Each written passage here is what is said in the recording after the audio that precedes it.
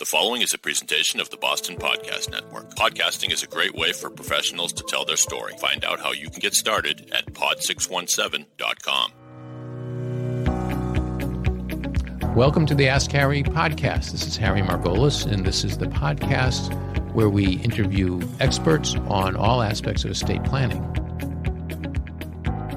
In this episode of Ask Harry continues his conversation with financial advisor Gabrielle Clemens on the subject of financial planning and divorce. Gabrielle, thank you for coming back. In our last segment, we talked about financial planning in the event of divorce or planning for divorce. And today we're going to talk about what to think about in terms of either a second marriage or a second relationship or a blended family of some sort. But before we get into that, I always try to answer a question from the askharry.info website where consumers post their legal questions. And so I will read one and I'll try to answer. And if you can add anything, that would be great. We are in a half-century-long loving and trusting but not legally joined partnership and are finding our end-of-life planning especially challenging. We cannot marry because one of us has a remote but realistic possibility of experiencing something that would bankrupt both of us if we were married. Nothing illegal involved, she assures us. For this reason, we have managed our finances separately. In our efforts to understand how to protect each other, we have read widely, but have not found anything reliable or any thorough resources for addressing our situation. And I think it sounds like that is a gap there, that people aren't talking or writing enough about non-married situations. But I don't think the planning actually has to be that difficult or that different from what a married couple would do in terms of all the estate planning, powers of attorney, healthcare proxies, wills, and trusts. And just like for a married couple, they can leave trusts for one another. And one nice thing about doing so is that if the person who has no financial risk of bankruptcy dies first, he or she can leave a trust for the other partner that would be protected if the other partner were to be sued, because that's how the law of legal liability works. So the one reason that there might not be a lot written on this is that if you go to an estate planning lawyer, they can handle it relatively easily, I think. I don't know if you have any other comments on that, Gabrielle. What I've always found, I work with same-sex couples before DOMA, and the way that they would provide for their partner because they couldn't get married and you didn't have the Social Security carryover and things like that was through the use of life insurance. Mm-hmm. So having the other person, the non-money partner, let's say, own the life insurance policy on the life of the other, and then upon death, the death benefit would go to the non-money partner tax-free.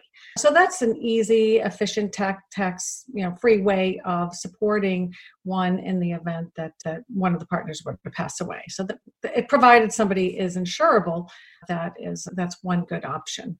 That's a very good point. It's less of an issue today with the federal estate tax threshold at $11.58 million, but that is an issue because if you're married, whatever you leave your spouses, you can leave them tax free. But there's no such exemption for leaving money to someone who's not a spouse. And in Massachusetts, it's maybe more of an issue than it is in most places because we have an estate tax threshold of $1 million. So whereas a married couple, the typical plan would be to create a Q-tip trust where first spouse passes and the money passes to the surviving spouse in a way that it won't be taxed when the first spouse dies, and $1 million can be protected to be free of tax also when the second spouse dies, and that's not available in the same way to a non-married couple. So I like the life insurance idea where it's appropriate. So getting into our discussion in this podcast, there are more and more people who are not in the Ozzie and Harriet typical marriage of one marriage and two perfect kids, and more often people have different relationships, whether they're married or not during life, and the different partners may have different children, which raises a lot of issues for estate planning and I think for financial planning too. And what's in your practice? Harry, I see a lot of different blended families. Most are fine while the married couple, let's say they're your parents, if they are married to different people and they either bring in half children or stepchildren or some kind of blend. It really depends on how well everybody is communicating, what the money situation is, and upon the death of one of those people, it gets very complicated around the estate planning controversy and who gets the money. I'm working on a case right now that there was a life estate in a house down in the southern part of the country, and there's just problems with the contents of the house. There's problems around support of the house. And there's plenty of money to go around, but nobody can agree to how it should be allocated because the surviving spouse also has plenty of money of her own.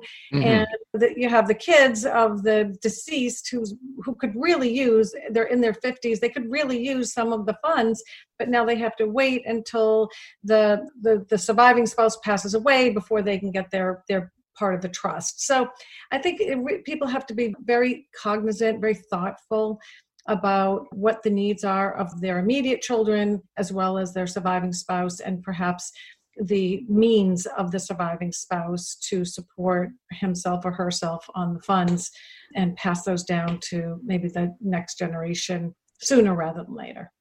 Yeah, I can see that because you may almost a knee-jerk plan would be to say, okay, we'll leave the funds in trust for the surviving spouse, and when he or she dies, it'll go to my kids, which in a way protects the kids because it won't go to the surviving spouse's kids.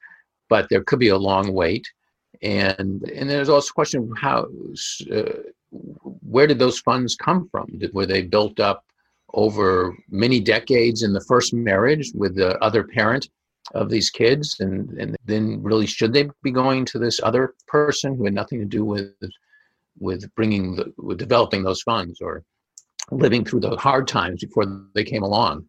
So I think there's that issue that can also raise resentment. But you had mentioned earlier in the other context, life insurance. I wonder how life insurance might be a way to make sure there's enough money for kind of both interests, the children of the deceased and the surviving spouse. Yeah, and life insurance would be a perfect solution to providing for a surviving spouse, even in a life insurance trust. But also, at some point, you have to just make sure you're insurable. So it's very easy to throw out this great resolution, but it's been very difficult for some people to get life insurance. And life insurance companies are becoming, I believe, just a little bit more restrictive because of the number of elderly people. After a certain age, the likelihood that they're going to pass away is higher. I work with long-term care insurance policies as well, and it's been very difficult to get some of these people protected and covered just because of what's happening in healthcare right now. The important part is to get your life insurance early and get for as long as possible, and it will provide a lot of financial solution to your beneficiaries for sure. And you mentioned long-term care insurance. That's another issue is when you get into this new relationship, are you signing up to pay for the new spouse's long-term care and to take care of him or her for the duration? Yeah, that's a good question. And again, it's something that's going to deplete the assets of the couples, especially if they are of different means. And that's not going to be met with much happiness from the beneficiaries, the families of the first moneyed spouse. And it just creates a problem. And it just doesn't need to. If people just think a little bit about what they're doing and maybe give money during their lifetime to their children and their beneficiaries when they can really use it, as opposed to waiting.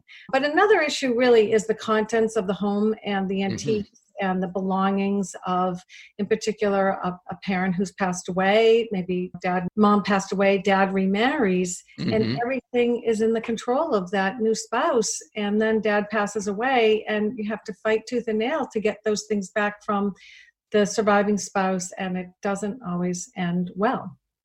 I think that's something as an estate planner that we often don't think about. They may we often ask clients if they want to make a list of particular items to go to particular people, but often they don't do it. And so the tangibles just follow the house, or they go to the spouse, whoever that might be, and then they get divvied up when the second spouse dies, which could be decades after the first family had any connection with her. That's true. And they may have already given away some of these items or sold them. Yeah. These items, the contents of the home and personal belongings, antique cars, these things are held hostage in order to get the kids of the first marriage potentially to do something that they wouldn't otherwise be interested in doing. I have a set of golf clubs in South Carolina that is the point of contention around the whole family, and it's an emotional attachment to playing golf with their dad, and it's so easily could have been just handed over during his lifetime. He hasn't played golf in years. Now he's deceased, and it's sad for the grandson who really wanted them. So yeah, that is really sad. Of course, even in doing the planning, you have to understand that the grandson really wants those golf clubs, so that can be hard. Do you advise in second marriages or non-marriages, but new relationships, that people have prenuptial agreements, or if they're not married, something akin to that, some kind of partnership agreement? Absolutely. Just laying out any kind of just terms of the relationship, if you will, because these days life is litigious and it's not always a given that everyone's going to do the right thing. And to put it in writing is just a meeting of the minds from a contractual perspective. Everybody's laying it out there and just saying, if we don't make it, this is what's happening. This is what we both agree to do. And maybe the marital assets, things that you build up throughout the course of the marriage, can be divided, but anything that we're bringing into the marriage separately, or potentially an inheritance, that will all be kept separate. So whatever it is, whatever you can do ahead of time to prescribe the exit plan, it will make any exit much simpler, and it also keep people together. So, right. And because there may be one less stressor on the relationship.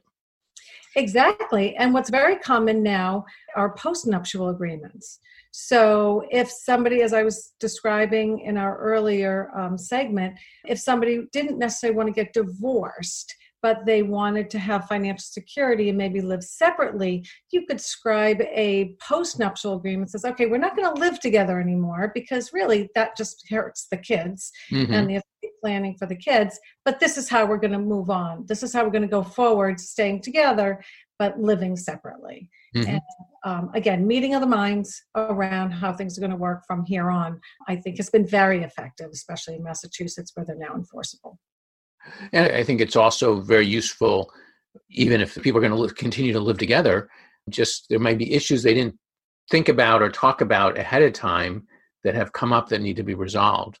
And I find with just the act of, in any kind of, whether it's a marital relationship or a business relationship, the act of putting it down on paper makes you think of things you might not otherwise have thought of, new issues, and then makes you discuss them and come to some resolution. Exactly. It demystifies the whole process of money. It demystifies how things are going to work, and it takes the fear out of the unknown. And I think that's just makes up for a healthier relationship. Yeah. And I think it helps a lot with when the kids ultimately get involved too, because it does a couple things. First of all of our memories are faulty. So 10 years ago when we got married, one person might think you agreed to X and the other person to Y. And if it's written down, you have a reference point. And then this is a relationship between the parents, not the kids, but the kids might have their own ideas and about how things ought to work. And if they see that it's already been decided by the parents, then they would hopefully defer to that. Exactly. And an important part of that memorializing what is going to happen under certain circumstances is putting down the reason why. So oftentimes in families, I have family meetings with my clients and their adult children all the time. And if one needs a down payment for a home, but the other one doesn't, So then maybe that person, the one who didn't need the money, they're going to get an extra $200,000 upon death. And this is why, because otherwise they could go on through life saying, upon the death of the parent, why did they give me $200,000 less? Yeah. And that creates a lot of hurt and pain and questions. Was I loved less? Was I not as important? And when it could have just been resolved in a one-liner in an agreement. So again, communication is key, especially around money and families. Whatever you can put in writing and involve everybody in the whole process will make for a much happier post-divorce, post-life life for the survivors. And can hopefully keep the family together rather than split it apart. Exactly, which often happens, far too often. So what other issues should be considered in having a blended family in terms of finances or issues that need to be agreed upon? I think you have to be very aware of the new spouse's role in, say, healthcare. Having a child, an adult child, along with the new spouse to participate in some of the healthcare decisions. This is their dad, this is their mom. Depending on how long they've been married to this other party, it can be very hurtful. And the children often, and from what I've seen, is they question the motives of the new spouse. Again, and then not in an intact family, you don't have the trust. You have actually more mistrust if the communication has not been there and frequent and often. So I think that's important. Any kind of power of attorney, maybe having powers of attorney, or just having children and everybody available to participate in some of the financial health, mental health decisions of the parent, I think is important. I think this is very important. And there are more and more, as we said at the outset, more and more second marriages or relationships that raise all of these issues, and they need to be discussed by all the family members. Because we run into this a lot when as you were talking about healthcare, when there's a second marriage and one spouse becomes ill, and all of a sudden all these people who are living separate lives all of a sudden have to start working together or not working together very well. And often they don't work together very well. The new spouse may or may not feel that they signed up to take care of the ill spouse once he or she becomes ill, and I guess the two patterns we see is either they say, that's not what I signed up for, and kids, he's your responsibility, or I'm killing myself taking care of him, and these good-for-nothing kids aren't helping out, and the kids are saying, we don't even know what's going on because she won't talk to us. So it would be important to have that HIPAA authorization to talk to doctors, talk to their other advisors, just to get some answers. And I don't think people do that enough. We just don't think of it. Yeah, so we often, on a healthcare proxy, you can only name one agent at a time, but to make healthcare decisions. But on a HIPAA release, you can allow anybody access to medical information to be able to talk to medical personnel. So we advise our clients to name as many people as they feel comfortable having that communication on the HIPAA release. Yeah, and on the healthcare proxy, maybe naming someone other than the new spouse, maybe just another trusted family friend or someone who cares as much for this person as everybody else, but maybe not a child, but maybe not the new spouse either. Just for somebody who's independent. So a lot of food for thought here. Sounds like anybody who's already in a blended family or contemplating it should do this planning and should probably talk to you if they were. Absolutely. If they were going to do, how would they find you? They can call my office. My number is 617-725-1702, or they can email me at gabrielle.clemens@rbc.com. That's GABRIELE.CLEMENS@rbc.com. Thank you very much, Gabrielle. Thank you, Harry. Thank you for listening to the Ask Harry podcast. If you liked what you heard, please share it with your friends and colleagues. If you have questions about estate planning, you can find answers at askharry.info. And if you don't find your answer there, you can post a question and I will respond to it. You can also subscribe and listen to future episodes on iTunes. If you're interested in Harry's book, Get Your Ducks in a Row, The Baby Boomer's Guide to Estate Planning, please visit margolis.com. That's margolis.com. Ask Harry is a production of pod617.com, the Boston Podcast Network.